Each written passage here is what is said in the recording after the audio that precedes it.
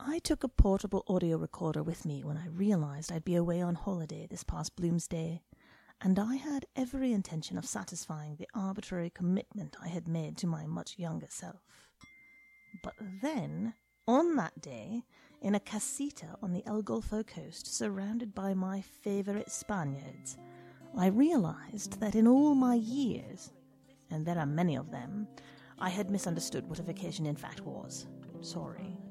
And so instead I made a little toast. I made many toasts, and I slipped down some barnacles of my own, barnacles not named Nora, but tasting probably not so unlike her. I hope it's been raining from the 16th of June until today where you are, kind listener, so that the idea of this rain check doesn't have to be a metaphor too tightly wound. Hello. It's Sunday, the 24th of July 2016, and it's Miet's Bedtime Story Podcast. A Little Cloud by James Joyce. 8 years before, he had seen his friend off at the North Wall and wished him Godspeed. Gallagher had got on. You could tell that at once by his travelled air, his well-cut tweed suit, and fearless accent. Few fellows had talents like his, and fewer still could remain unspoiled by such success.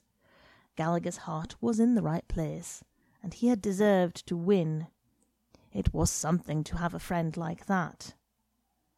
Little Chandler's thoughts ever since lunchtime had been of his meeting with Gallagher, of Gallagher's invitation, and of the great city London, where Gallagher lived. He was called Little Chandler because, though he was but slightly under the average stature, he gave one the idea of being a little man. His hands were white and small, his frame was fragile, his voice was quiet, and his manner was refined. He took the greatest care of his fair silken hair and moustache, and used perfume discreetly on his handkerchief. The half-moons of his nails were perfect, and when he smiled you caught a glimpse of a row of childish white teeth. As he sat at his desk in the King's Inns, he thought what changes those 8 years had brought. The friend whom he had known under a shabby and necessitous guise had become a brilliant figure on the London press. He turned often from his tiresome writing to gaze out of the office window. The glow of a late autumn sunset covered the grass plots and walks. It cast a shower of kindly golden dust on the untidy nurses and decrepit old men who drowned on the benches. It flickered upon all the moving figures, on the children who ran screaming along the gravel paths, and on everyone who passed through the gardens. He watched the scene and thought of life, and, as always happened when he thought of life, he became sad. A gentle melancholy took possession of him. He felt how useless it was to struggle against fortune, this being the burden of wisdom which the ages had bequeathed to him. He remembered the books of poetry upon his shelves at home. He had bought them in his bachelor days, and many an evening, as he sat in the little room off the hall, he had been tempted to take one down from the bookshelf and read out something to his wife. But shyness had always held him back, and so the books had remained on their shelves. At times he repeated lines to himself, and this consoled him. When his hour had struck, he stood up and took leave of his desk and of his fellow clerks punctiliously. He emerged from under the feudal arch of the King's Inns, a neat, modest figure, and walked swiftly down Henrietta Street. The golden sunset was waning, and the air had grown sharp. A horde of grimy children populated the street. They stood or ran in the roadway, or crawled up like the steps before the gaping doors, or squatted like mice upon the thresholds. Little Chandler gave them no thought. He picked his way deftly through all that minute vermin-like life, and under the shadow of the gaunt spectral mansions in which the old nobility of Dublin had roistered. No memory of the past touched him, for his mind was full of a present joy. He had never been in Corliss's, but he knew the value of the name. He knew that people went there after the theatre to eat oysters and drink liqueurs, and he had heard that the waiters there spoke French and German. Walking swiftly by at night, he had seen cabs drawn up before the door, and richly dressed ladies escorted by cavaliers alight and enter quickly. They wore noisy dresses and many wraps. Their faces were powdered, and they caught up their dresses when they touched earth, like alarmed Atalantas.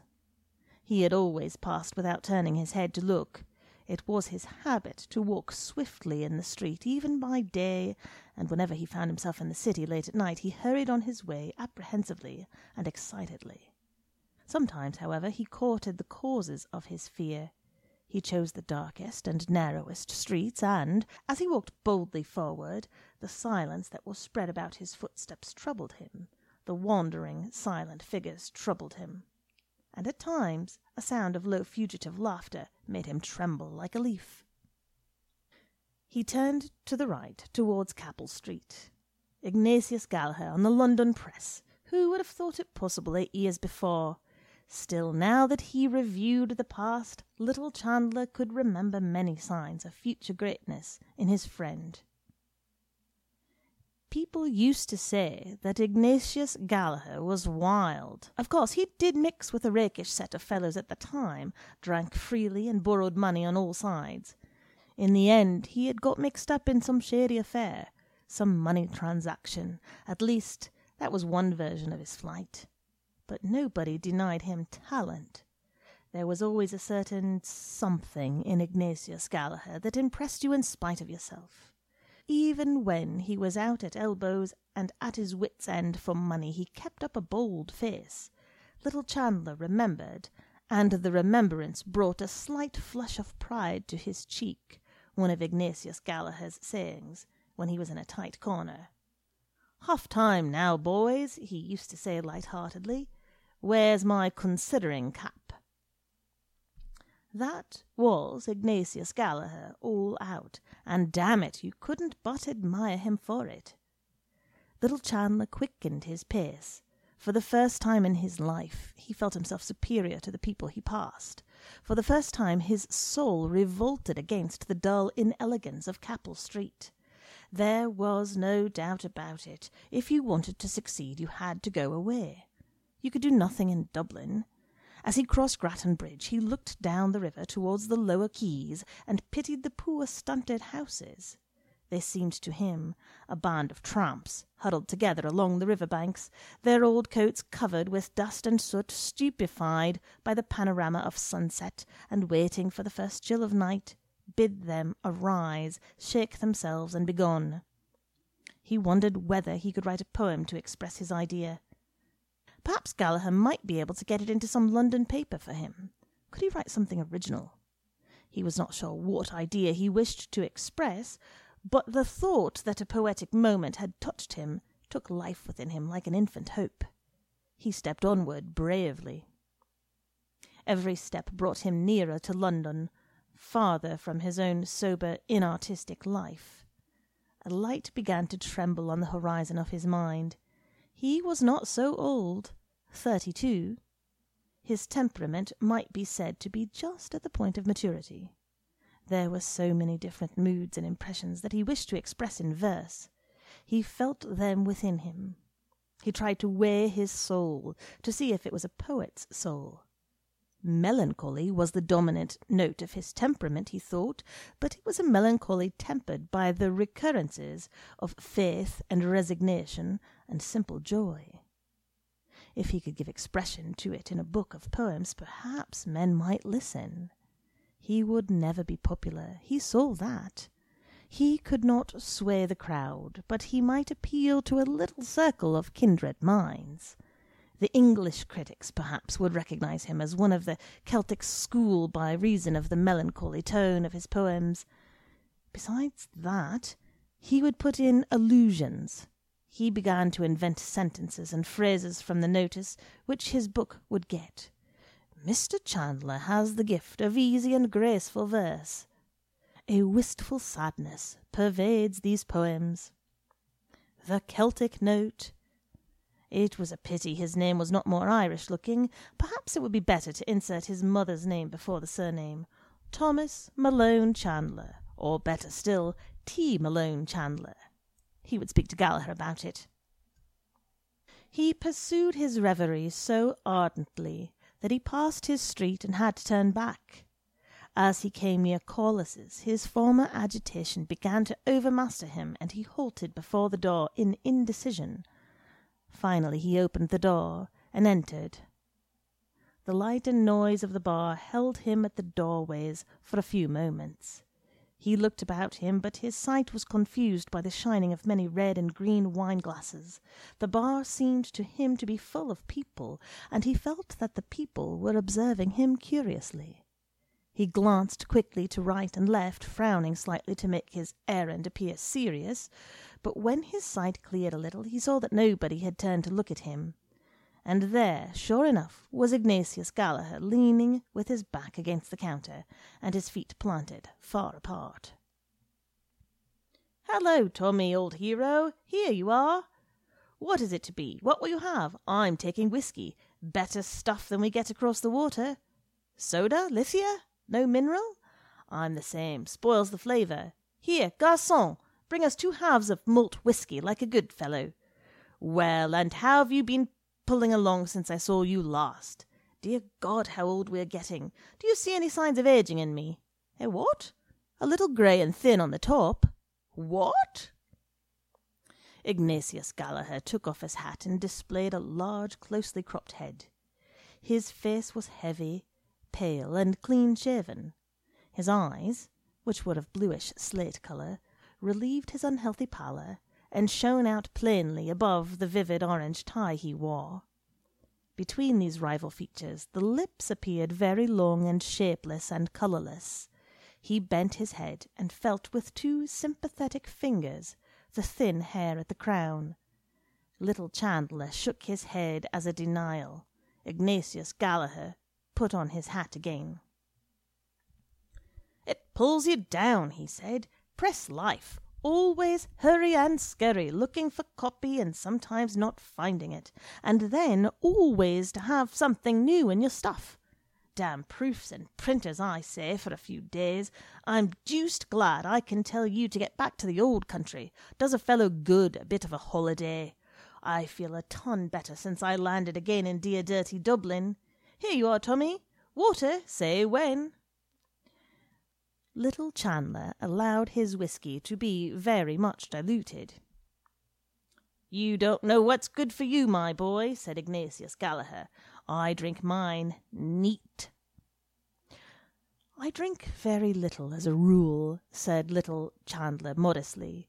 "An odd half-one or so when I meet any of the old crowd, that's all." "Ah, well," said Ignatius Gallagher cheerfully. "Here's to us, and to old times, and to old acquaintances." They clinked glasses and drank the toast. "I met some of the old gang today," said Ignatius Gallagher. "O'Hara seems to be in a bad way. What's he doing?" "Nothing," said little Chandler. "He's gone to the dogs." "But Hogan has a good sit, hasn't he?" "Yes, he's in the Land Commission." "I met him one night in London, and he seems to be very flush. Poor O'Hara. Booze, I suppose?" "Other things, too," said little Chandler shortly. Ignatius Gallagher laughed.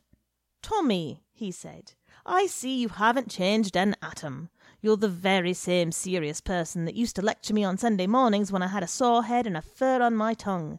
You'd want to knock about a bit in the world. Have you never been anywhere, even for a trip?" "I've been to the Isle of Man," said little Chandler. Ignatius Gallagher laughed. "The Isle of Man," he said. "Go to London or Paris. Paris for choice, that'd do you good." "Have you seen Paris?" "I should think I have. I've knocked about there a little." "And is it really so beautiful as they say?" asked little Chandler. He sipped a little of his drink, while Ignatius Gallagher finished his boldly. "Beautiful," said Ignatius Gallagher, pausing on the word and on the flavour of his drink. "It's not so beautiful, you know. Of course, it is beautiful, but it's the life of Paris, that's the thing. Ah, there's no city like Paris for gaiety, movement, excitement. Little Chandler finished his whiskey and, after some trouble, succeeded in catching the barman's eye. He ordered the same again. "I've been to the Moulin Rouge," Ignatius Gallaher continued when the barmen had removed their glasses, "and I've been to all the Bohemian cafes. Hot stuff, not for a pious chap like you, Tommy." Little Chandler said nothing until the barman returned with 2 glasses. Then he touched his friend's glass lightly and reciprocated the former toast. He was beginning to feel somewhat disillusioned. Gallaher's accent and way of expressing himself did not please him. There was something vulgar in his friend, which he had not observed before. But perhaps it was only the result of living in London amid the bustle and competition of the press. The old personal charm was still there under the new gaudy manner, and after all, Gallaher had lived. He had seen the world. Little Chandler looked at his friend enviously. "Everything in Paris is gay," said Ignatius Gallaher. "They believe in enjoying life. And don't you think they're right? If you want to enjoy yourself properly, you must go to Paris. And mind you, they've a great feeling for the Irish there. When they heard I was from Ireland, they were ready to eat me, man." Little Chandler took 4 or 5 sips from his glass. "Tell me," he said, "is it true that Paris is so immoral, as they say?" Ignatius Gallaher made a Catholic gesture with his right arm. "Every place is immoral," he said. "Of course, you do find spicy bits in Paris. Go to one of the students' balls, for instance. That's lively, if you like, when the coquettes begin to let themselves loose. You know what they are, I suppose?" "I've heard of them," said Little Chandler. Ignatius Gallaher drank off his whiskey and shook his head. "Ah," he said, "you may say what you like. There is no woman like the Parisienne, for style, for go." "Then it is an immoral city," said Little Chandler, with timid insistence. "I mean, compared with London, or Dublin." "London," said Ignatius Gallaher. "It's 6 of one and half dozen of the other. You ask Hogan, my boy. I showed him a bit about London when he was over there. He'd open your eye. I say, Tommy, don't make punch of that whiskey. Liquor up." "No, really." "Oh, come on, another one won't do you any harm. What is it? The same again, I suppose?" "Well, all right." "Francois, the same again. Will you smoke, Tommy?" Ignatius Gallaher produced his cigar case. The 2 friends lit their cigars and puffed at them in silence until their drinks were served. "I'll tell you my opinion," said Ignatius Gallaher, emerging after some time from the clouds of smoke in which he had taken refuge. "It's a rum world. Talk of immorality. I've heard of cases. What am I saying? I've known them. Cases of immorality." Ignatius Gallaher puffed thoughtfully at his cigar, and then, in a calm historian's tone, he proceeded to sketch for his friend some pictures of the corruption which was rife abroad. He summarized the vices of many capitals, and seemed inclined to award the palm to Berlin. Some things he could not vouch for, his friends had told him, but of others he had had personal experience. He spared neither rank nor caste. He revealed many of the secrets of religious houses on the continent, and described some of the practices which were fashionable in high society, and ended by telling, with details, a story about an English duchess, a story which he knew to be true. Little Chandler was astonished. "Ah, well," said Ignatius Gallaher, "here we are in old jog-along Dublin, where nothing is known of such things." "How dull you must find it," said Little Chandler, "after all the other places you've seen." "Well," said Ignatius Gallaher, "it's a nice relaxation to come over here, you know. And after all, it's the old country, as they say, isn't it? You can't help having a certain feeling for it. That's human nature. But tell me something about yourself. Hogan told me you had tasted the joys of connubial bliss. 2 years ago, wasn't it? Little Chandler blushed and smiled. Yes, he said, I was married last May 12 months. I hope it's not too late in the day to offer my best wishes, said Ignatius Gallaher. I don't know your address, or I'd have done so at the time. He extended his hand, which little Chandler took. Well, Tommy, he said, I wish you and yours every joy in life, old chap, and tons of money, and may you never die till I shoot you. And that's the wish of a sincere friend, an old friend, you know that? I know that, said little Chandler. Any youngsters? Said Ignatius Gallaher. Little Chandler blushed again. We have one child, he said. Son or daughter? A little boy. Ignatius Gallaher slapped his friend sonorously on the back. Bravo, he said. I wouldn't doubt you, Tommy. Little Chandler smiled, looked confusedly at his glass, and bit his lower lip with 3 childish white front teeth. I hope you'll spend an evening with us, he said, before you go back. My wife will be delighted to meet you. We can have a little music and... Thanks awfully, old chap, said Ignatius Gallaher. I'm sorry we didn't meet earlier, but I must leave tomorrow night. Tonight, perhaps? I'm awfully sorry, old man. You see, I'm over here with another fellow. Clever young chap he is, too, and we arranged to go to a little card party. Only for that. Oh, in that case... But who knows, said Ignatius Gallaher considerately. Next year I may take a little skip over here now that I've broken the ice. It's only a pleasure deferred. Very well, said little Chandler. The next time you come over we must have an evening together. That's agreed now, isn't it? Yes, that's agreed, said Ignatius Gallaher. Next year, if I come, parole d'honneur. And to clinch the bargain, said little Chandler, we'll just have one more now.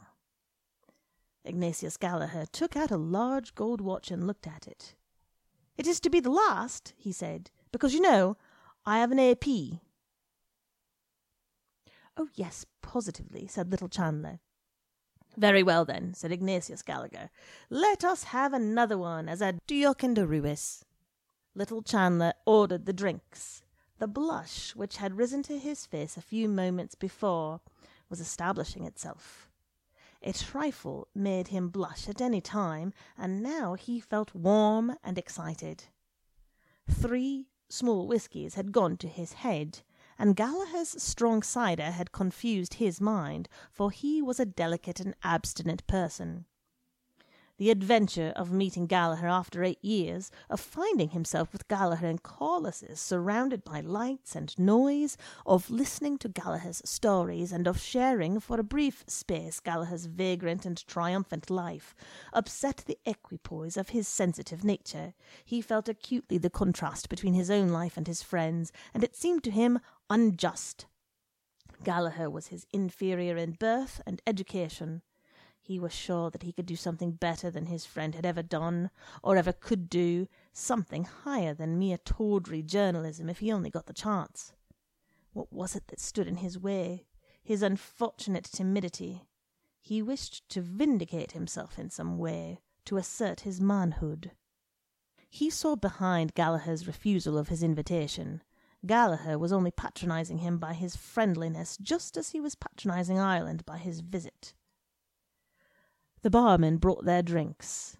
Little Gallaher pushed one glass toward his friend and took up the other boldly. Who knows, he said as they lifted their glasses. When you come next year I may have the pleasure of wishing long life and happiness to Mr. and Mrs. Ignatius Gallaher. Ignatius Gallaher, in the act of drinking, closed one eye expressively over the rim of his glass. When he had drunk, he smacked his lips decisively, set down his glass, and said, No blooming fear of that, my boy. I'm going to have my fling first and see a bit of life and the world before I put my head in the sack, if I ever do. Some day you will, said little Chandler calmly. Ignatius Gallaher turned his orange tie and slate blue eyes full upon his friend. You think so? He said. You'll put your head in the sack, repeated little Chandler stoutly, like everyone else, if you can find the girl. He had slightly emphasized his tone, and he was aware that he had betrayed himself, but, though the colour had heightened in his cheek, he did not flinch from his friend's gaze. Ignatius Gallaher watched him for a few moments, and then said, "If it ever occurs to you, you may bet your bottom there'll be no mooning and spooning about it. I mean to marry money. She'll have a good fat account in the bank, or she won't do for me." Little Chandler shook his head. "Why, man alive," said Ignatius Gallaher vehemently, "do you know what it is? I've only to say the word, and tomorrow I can have the woman and the cash. You don't believe it? Well, I know. There are hundreds, what am I saying, thousands of rich Germans and Jews rotten with money that'd only be too glad. You wait a while, my boy. See if I don't play my cards properly. When I go about a thing, I mean business, I tell you. You just wait." He tossed his glass to his mouth, finished his drink, and laughed loudly. Then he looked thoughtfully before him and said in a calmer tone, "But I'm in no hurry. They can wait. I don't fancy tying myself up to one woman, you know." He imitated with his mouth the act of tasting and made a wry face. "Must get a bit stale, I should think," he said.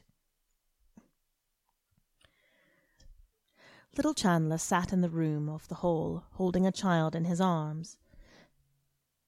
To save money, they kept no servant, but Annie's young sister Monica came for an hour or so in the morning and an hour or so in the evening to help. But Monica had gone home long ago. It was 9:15. Little Chandler had come home late for tea, and moreover he had forgotten to bring Annie home the parcel of coffee from Bewley's. Of course, she was in a bad humour and gave him short answers. She said she would do without any tea, but when it came near the time at which the shop corner closed, she decided to go out herself for 1/4 pound of tea and 2 pounds of sugar. She put the sleeping child deftly in his arms and said, "Here, don't wake him." A little lamp with a white china shade stood upon the table, and its light fell over a photograph which was enclosed in a frame of crumpled horn. It was Annie's photograph. Little Chandler looked at it, pausing at the thin, tight lips. She wore the pale blue summer blouse, which he had brought her home as a present one Saturday. It had cost him 10 and 11 pence. But what an agony of nervousness it had cost him! How he had suffered that day, waiting at the shop door until the shop was empty, standing at the counter and trying to appear at ease while the girl piled ladies' blouses before him, and paying the desk and forgetting to take up the odd penny of his change, being called back by the cashier, and finally striving to hide his blushes as he left the shop by examining the parcel to see if it was securely tied. While he brought the blouse home, Annie kissed him and said it was very pretty and stylish, but when she heard the price she threw the blouse on the table and said it was a regular swindle to charge 10 and 11 pence for it. At first she wanted to take it back, but when she tried it on she was delighted with it, especially with the make of the sleeves, and kissed him and said he was very good to think of her. He looked coldly into the eyes of the photograph, and they answered coldly. Certainly they were pretty, and the face itself was pretty, but he found something mean in it. Why was it so unconscious and ladylike? The composure of the eyes irritated him. They repelled him and defied him. There was no passion in them, no rapture. He thought of what Gallaher had said about rich Jewesses. Those dark oriental eyes, he thought, how full they are of passion, of voluptuous longing. Why had he married the eyes in the photograph? He caught himself up at the question and glanced nervously around the room. He found something mean in the pretty furniture, which he had brought for his house on the hire system. Annie had chosen it herself, and it reminded him of her. It, too, was prim and pretty. A dull resentment against his life awoke within him. Could he not escape from his little house? Was it too late for him to try to live bravely like Gallaher? Could he go to London? There was the furniture still to be paid for. If he could only write a book and get it published, that might open the way for him. A volume of Byron's poems lay before him on the table. He opened it cautiously with his left hand, lest he should waken the child, and began to read the first poem in the book. Hushed are the winds, and still the evening gloom. Not even a zephyr wanders through the grove, whilst I return to view my Margaret's tomb, and scatter flowers on the dust I love. He paused. He felt the rhythm of the verse about him in the room. How melancholy it was! Could he too write like that, express the melancholy of his soul in verse? There were so many things he wanted to describe. His sensation of a few hours before on Grattan Bridge, for example. If he could get back again into that mood. The child awoke and began to cry. He turned from the page and tried to hush it, but it would not be hushed. He began to rock it to and fro in his arms, but its wailing cry grew keener. He rocked it faster while his eyes began to read the second stanza. Within this narrow cell reclines her clay, that clay where once... It was useless. He couldn't read. He couldn't do anything. The wailing of the child pierced the drum of his ear. It was useless. Useless. He was a prisoner for life. His arms trembled with anger, and suddenly bending to the child's face, he shouted, "Stop!" The child stopped for an instant, had a spasm of fright, and began to scream. He jumped up from his chair and walked hastily up and down the room with the child in his arms. It began to sob piteously, losing its breath for 4 or 5 seconds, and then bursting out anew. The thin walls of the room echoed the sound. He tried to soothe it, but it sobbed more convulsively. He looked at the contracted and quivering face of the child and began to be alarmed. He counted 7 sobs without a break between them, and caught the child to his breast in fright. If it died! The door was burst open, and a young woman ran in, panting. "What is it? What is it?" she cried. The child, hearing its mother's voice, broke out into a paroxysm of sobbing. "It's nothing, Annie, it's nothing." He began to cry. She flung her parcels on the floor and snatched the child from him. "What have you done to him?" she cried, glaring into his face. Little Chandler sustained for one moment the gaze of her eyes, and his heart closed together as he met the hatred in them. He began to stammer. "It's nothing. He began to cry. I didn't do anything." "What?" Giving no heed to him, she began to walk up and down the room, clasping the child tightly in her arms and murmuring, "My little man, my little Manny, was you frightened, love? There now, Lababow, Mamma's little lamb of the world, lamb, there now." Little Chandler felt his cheeks suffused with shame, and he stood back out of the lamplight. He listened while the paroxysm of the child's sobbings grew less and less, and tears of remorse started to his eyes.